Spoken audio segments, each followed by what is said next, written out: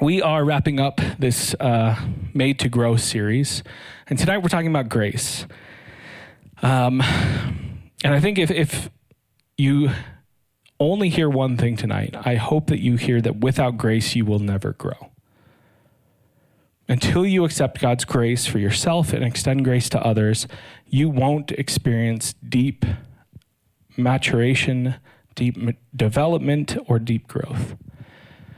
God's grace, what do I mean by grace? God's grace is unmerited, his unmerited and unequivocal yes to you.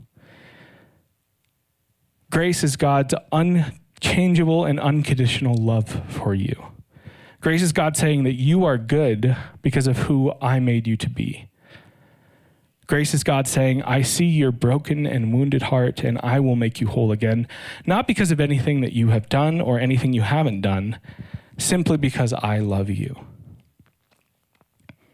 Without grace, we remain stagnant. Unresolved sin in our past, old wounds hold us back, and they stunt our growth. And grace and forgiveness and repentance are the only things that can help us heal from those things and begin to grow into the people that God created us to be. Otherwise, we try to change. And we never seem to be able to actually really truthfully move or mature beyond these same recurring struggles. I'm sure that you can relate to any of what I've just said. If trying really hard to change your behavior, the recurring things that you struggle with, if trying really hard to change those things was a strategy that ever worked, you'd probably have been successful by now. So until you believe that God has already transformed you, you won't grow.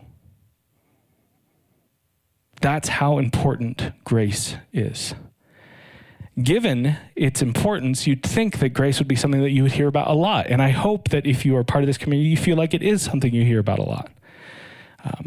You feel like it'd be something that you just automatically pick up on if you spent any time in church. But the truth is, grace is really easy to lose sight of. It's so different from anything that we experience. It's antithetical to most of the human experience. And it easily gets smothered by all sorts of other noise in our life if we let it. So I haven't followed Jesus my whole life, but I have always been involved in church in some capacity. And I have to tell you, in the first 21 years of my life growing up in church, I never heard about grace. Or at least I didn't hear about grace in a way that stuck with me or made sense to me. I'm sure that I heard about it, but it never struck. It never stuck. It never made sense. And when I finally did hear about grace and start to comprehend what it wasn't in church. I didn't hear about grace until sitting in the office of an addiction counselor, who I was seeing because my life had completely fallen apart. We'll talk about that more in a minute, but to get a picture of the completely nonsensical and life-changing grace that God extends to us, I want us to look at a story that Jesus tells a group of Pharisees who were bothered by him hanging out with tax collectors and sinners, the people who the good and right people saw as traitors and failures, the deplorables of Jewish culture. So we're going to be reading a parable from Luke chapter 15, which is a very famous story. You've probably heard it before. It's the prodigal son. So this is Luke chapter 15, starting in verse 12. It is not going to be up on the screens. I just want you to listen and not try to read along. So if it helps you, please feel free to close your eyes, whatever you need to do to hear this story. There once was a man who had 2 sons. The younger said to his father, "Father, I want right now what's coming to me." So the father divided the property between them. It wasn't long before the younger son had packed his bags and left for a distant country. There, undisciplined and dissipated, he wasted everything he had. After he had gone through all his money, there was a bad famine all through that country, and he began to hurt. He signed on with a citizen there who assigned him to the fields to slop the pigs. He was so hungry, he would have eaten the corn cobs in the pig slop, but no one would give him any. That brought him to his senses. He said, "All those farmhands working for my father sit down to 3 meals a day, and here I am starving to death. I'm going back to my father, and I'll say to him, 'Father, I've sinned against God. I've sinned against you. I don't deserve to be called your son. Take me on as a hired hand.' He got right up and went home to his father. When he was still a long way off, his father saw him. His heart pounding, he ran out, embraced him, and kissed him. The son started his speech, 'Father, I've sinned against God. I've sinned against you. I don't deserve to be called your son ever again.' But the father wasn't listening. He was calling to his servants, 'Quick, bring a clean set of clothes and dress him. Put my family ring on his finger and sandals on his feet. Then get the grain-fed heifer and roast it. We're going to feast. We're going to have a wonderful time. My son is here, given up for dead and now alive, given up for lost and now found.' And they began to have a wonderful time. All this time, his older son was out in the field. When the day's work was done, he came in. And as he approached the house, he heard the music and dancing. Calling over to one of the houseboys, he asked, What's going on? He told him, 'Your brother came home. Your father has ordered a feast because he has him home safe and sound.' The older brother stalked off in an angry sulk and refused to join in. His father came out and tried to talk to him, but he wouldn't listen. The son said, 'Look how many years I've stayed here serving you, never giving you one moment of grief. But have you ever thrown a party for me and my friends? Then this son of yours who has thrown away your money on whores shows up, and you go all out with a feast.' His father said, 'Son, you don't understand. You're with me all the time, and everything that is mine is yours. But this is a wonderful time, and we had to celebrate. This brother of yours was dead, and he's alive. He was lost, and he's found.'" I love this story, and I come back to it over and over and over again. I see a lot of myself in both of these two sons. And I encourage you to read back over this story this week. And I'm willing to bet that you can see yourself in them as well. I see myself interacting with God in the same way both of these sons did. I see a beautiful picture of God in the character of the Father. Growing up, this story was always about why it's bad to rebel. It was not a story about how great God's grace is. Because like I said, grace was not really a part of what I understood growing up. Many of you in this room have heard my story. Some of you haven't. Either way, I'm sharing some of my history tonight with you because I believe that the things that are most personal to us tend to be the things that are, ironically, are most universal, the things that we can relate to others with the most powerfully. And I hope that in sharing some of my story that you would be inspired to see how big God is and be encouraged to be honest with your own story. So as I said, I grew up in church, and I can't tell you when this idea formed in my head, but sometime before or right around middle school, I came to understand that faith is trying really hard to please God. I came to understand that my standing with God and with other people was based on my performance and my behavior and how much I avoided sin and how many good things I did. My sense of self-worth and my sense of God's approval of me was tied completely into whether I did the right thing or not, how much I avoided sin. So I tried really hard to be good, to please God. And this worked for me for a long time. I made God and church my life. I didn't really have friends at school. All of my friends were wrapped up in church. I tried to lead as many things as I could in youth group. I learned how to play guitar so that I could lead worship in my youth group. It was also because I thought that girls would think that was cool. And it's not that they didn't, but I had all these badges of honor in faith that I thought were what faith should look like, at least my understanding of it at the time. By all accounts, I was doing everything right. I was also on edge and anxious and stressed and miserable, but on the outside, it looked like everything was going well. So like the older son, I was out plowing the fields, doing the work, not giving God any trouble, hoping that he would notice how good of a job I was doing. It wasn't until my senior year of high school that things started to really fall apart and would continue to deteriorate for the next several years. Around this time, October of 2004, gosh, I feel like this just happened like 10 years ago. And every time I tell this story, I guess that's how time works. It gets farther and farther away, huh? This is almost 20 years ago, which feels very weird to just be realizing. Anyway, October 2004. I was in an extremely dysfunctional relationship with a girl in my youth group for 2 years, and that relationship ended when it was discovered that my mentor, who was a guy who was 10 years older than me, had been my small group leader since I was in 6th grade, so middle school all through high school, had been having a relationship with the girl that I was supposedly in a relationship with, which is really hard to handle at 17. When you're 17 and your 27-year-old mentor is doing things that he shouldn't be doing. I already had trust issues with people in authority based on a few things that happened earlier in my life. And so this crushed the already fragile trust I had in people, especially people who claim to follow Jesus. I graduated high school, and later that summer, the 4th of July, one of my good friends died very suddenly and very inexplicably. He was an Eagle Scout, and he was on a church backpacking trip, so not a hard one. And he was walking back to the vans on their way home, and he literally just fell over and died. To this day, they don't really know what happened to him. He was perfectly healthy. A month later, I moved to Waco, Texas. Don't recommend it. It's changed a lot since I was there, but I started going to Baylor, which is a school that's there, which is why I moved there. So that was August. In October, the pastor at the church that I was attending died one Sunday I'm not laughing.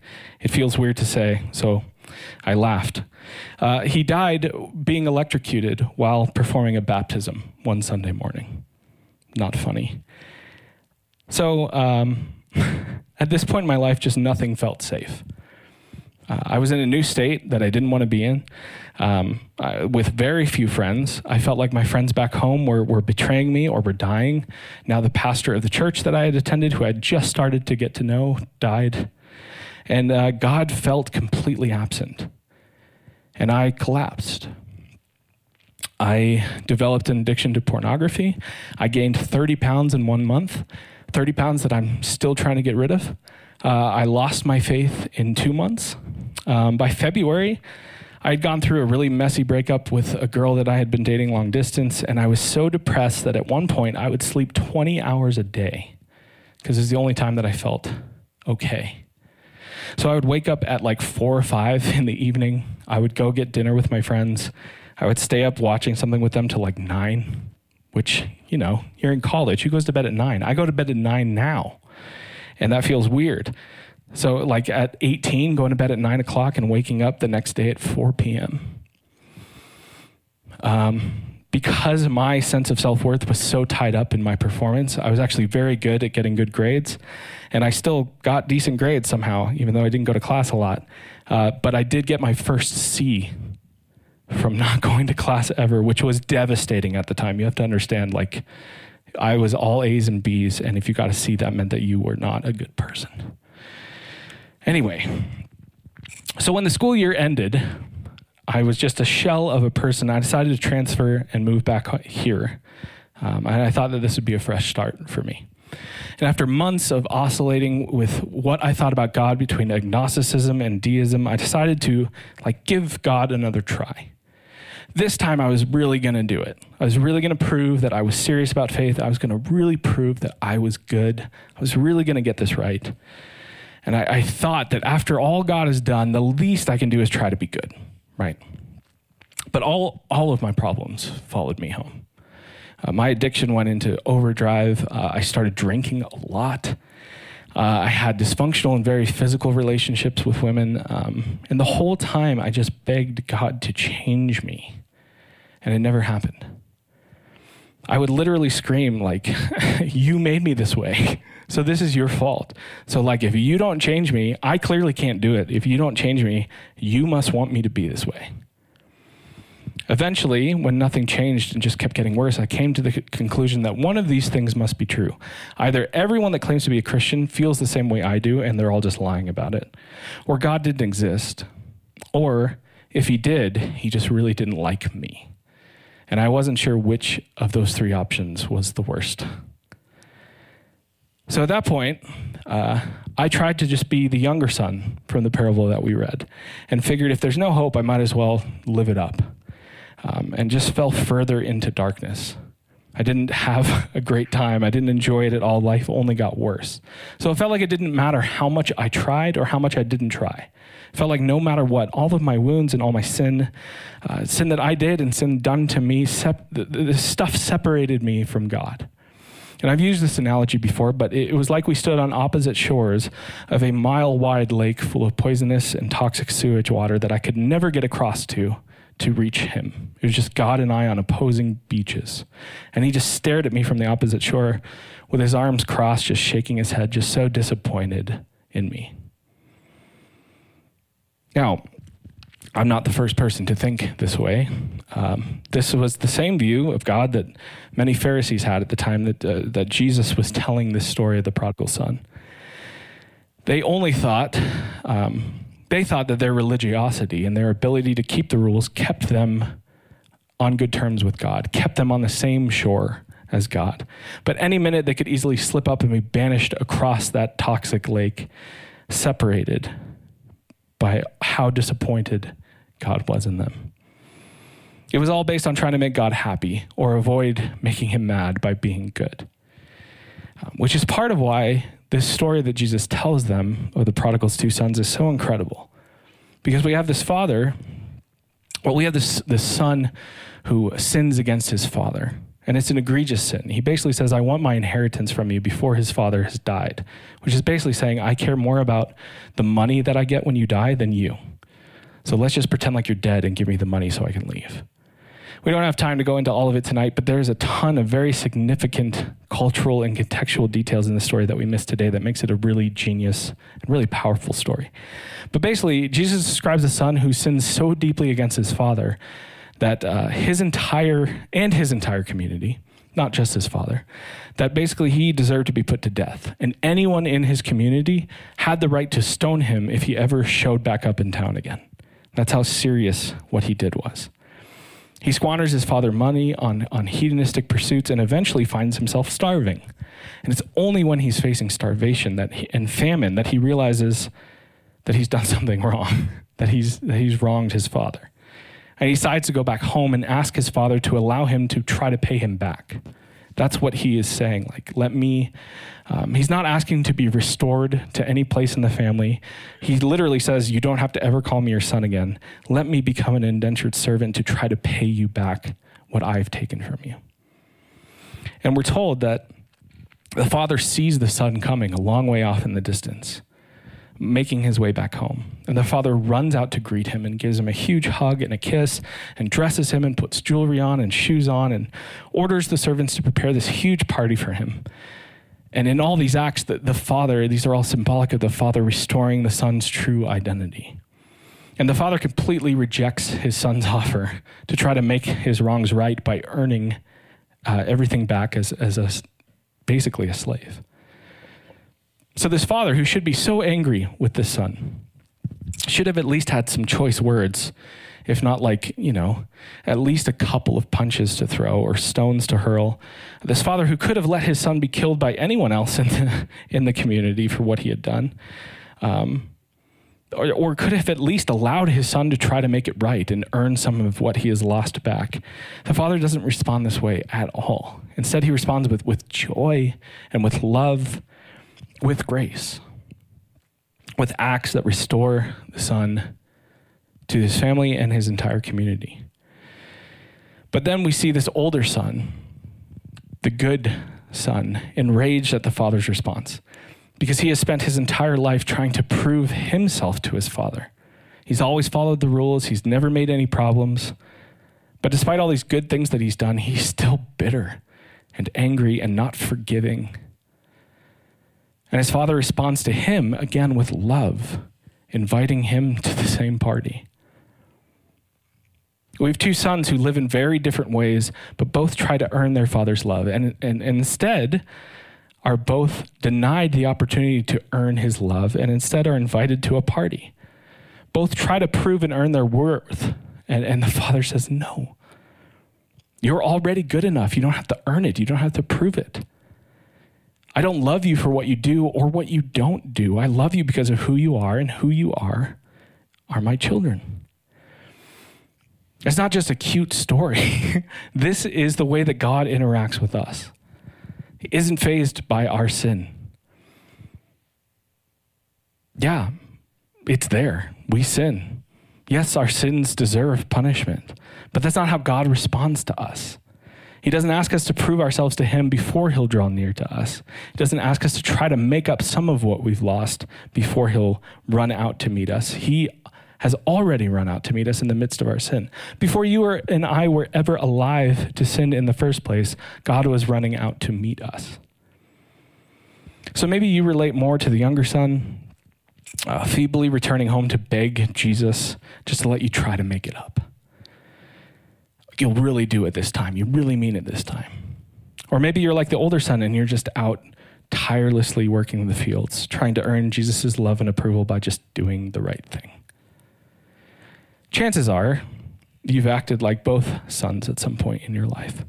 And either way, God responds to us patiently waiting for us to come home and just rest in who he says we are, to enjoy him rather than pointlessly strive to earn him, to just come inside and party already. He roasted the heifer, for goodness sake. Quit complaining and just eat some. And if you're not into meat, imagine whatever thing you try to fill the void in your soul with. When we understand God's grace toward us, God's stance toward us, and when we understand what he says about who we are, it changes everything. When we believe our sins separate us from a God who is deeply disappointed with us, we frantically try to please him by striving to meet the demands that we are imagining he has for us and the expectations that we set for ourselves that he doesn't have. We try really hard to make him happy, to do more good, and to avoid more bad. But I don't have to tell you this. No matter how hard we try, no matter how many good things we do, no matter how much we pray or read our Bible or show up at church or try to serve people or try to invite people, we never feel like we do enough to counteract our sins. Because the truth is, even when we're trying really, really, really hard to really get it right this time, to really do the right thing this time, we still sin. We still keep sinning. And while we work hard every day to try to clear out that toxic lake separating you from God, every night, giant dump trucks just put more and more sewage in than you pulled out that day. You can never even make a dent in it. It's hopeless. You can try, and you can burn yourself out trying and become bitter and angry and lost, like I was. But when we understand grace, when we come to understand that we don't have to try to please God to fix what separates us from him, and instead, we can trust God with who he says he is and who he says we are and begin to grow into that identity. So who does God say he is? A loving father who runs out to meet us in the midst of our betrayal and sinning against him. A God who doesn't ask us to get ourselves together before he'll love us. A God that runs after us and meets us in our sin. As Ephesians 2 puts it, God didn't lose his temper and do away with the whole lot of us. Instead, immense in mercy and with incredible love, he embraced us. He took our sin-dead lives and made us alive in Christ. And when God makes you alive in Christ, this is what he says about you. This is from 2 Corinthians 5. If anyone is in Christ, they are a new creation. The old has passed away. Behold, the new has come. God made him who had no sin to be sin for us, so that in him we might become the righteousness of God. If you follow Jesus, you are a new creation. You have been made new. You have been fused with Christ, which is as hard to explain as it sounds. And as mystical and mind-blowing as it sounds, you don't have to try to change yourself.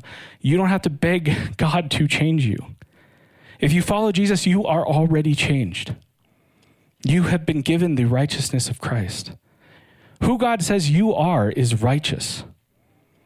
Because of his great love for you, in the act of ultimate grace, he took all your sin, past, present, and future, and did away with it. And in his place, he gave you his own righteousness. This is who you are. This is the identity that God calls you to live out of, not disappointments, deeply loved children who are righteous. And yeah, we still sin, we still mess up. You don't need me to tell you that, but our sins do not separate us from God. Instead, you can now actually do something about them because you have God working with and for you on your sin.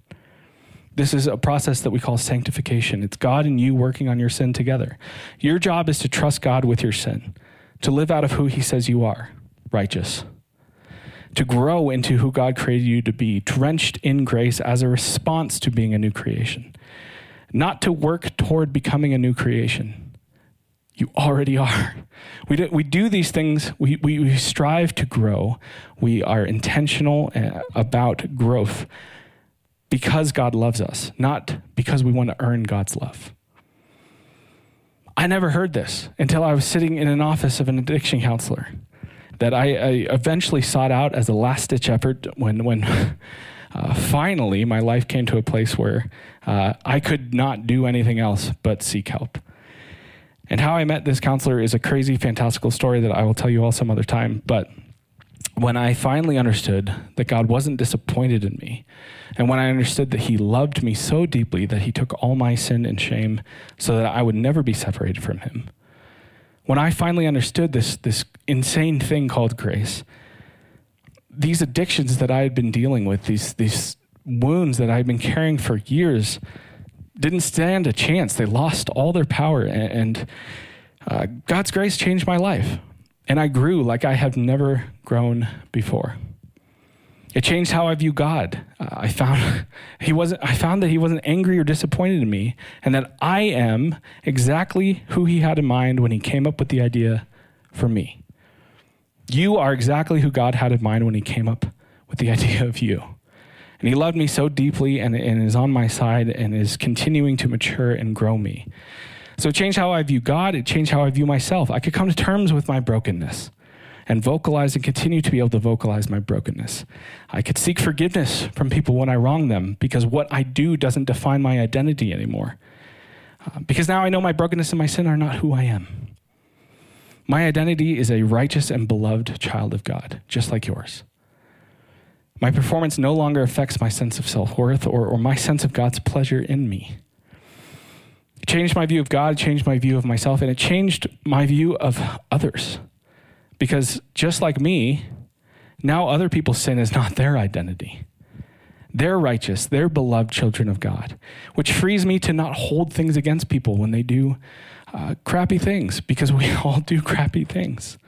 It allows me to be forgiving and to have grace for people and to love them for who they are and not what they do or don't do. Now, this didn't all happen overnight, right? We've been talking about growth takes grace and intention and time. It took many long, hard months, and it's still continuing today. But I physically felt things change inside of me. And I'd been living in such darkness and bitterness and numbness for so long that breaking out of it was like breathing for the first time. And it's been 15 years since sitting in that counselor's office, and I'm still not done learning to live out of who God says I am. I'm still tempted to view God as being disappointed in me. I'm still tempted to try to earn his love and approval because it just makes more sense in my brain most days. It's easy to fall back into that way of thinking. And I know that I'm not alone in that. And that's why it's so important to be part of a community like this, where a community defined by grace, where people can remind you of who you really are and help pull you back away from trying to earn what is already yours.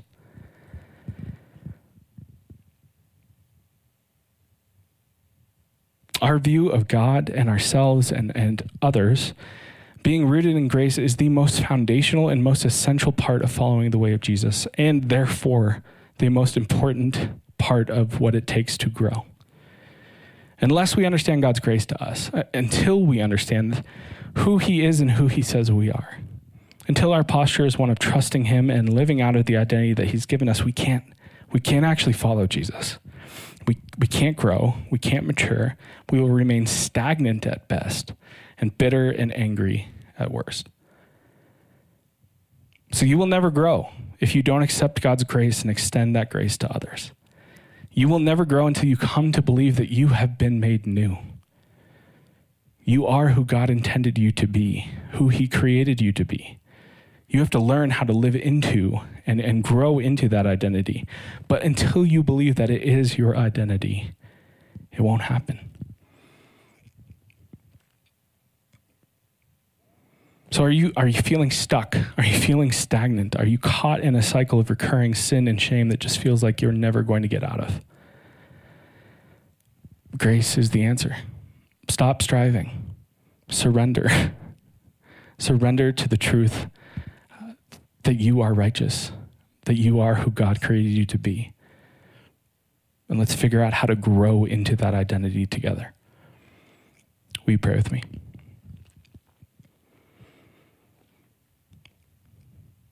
God, thank you for the indescribable mystery of your love for us.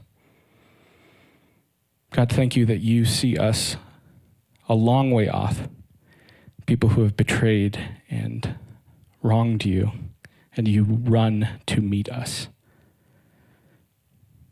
God, thank you that you don't ask us to get to make ourselves right before you will meet us, before you will speak to us, before you will love us. God, thank you that you have already dealt with all our sin and all our shame, because we can't. God, I pray that that truth would begin to sink into every person here, and that we would all come to accept that that you love us, and that we are who you created us to be, so that we can grow into that identity.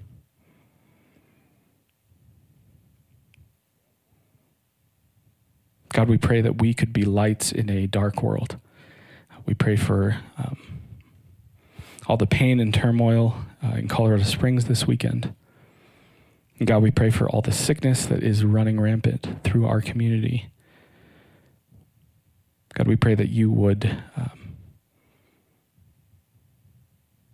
allow us to bring a felt sense of peace and healing to each other and to a broken world.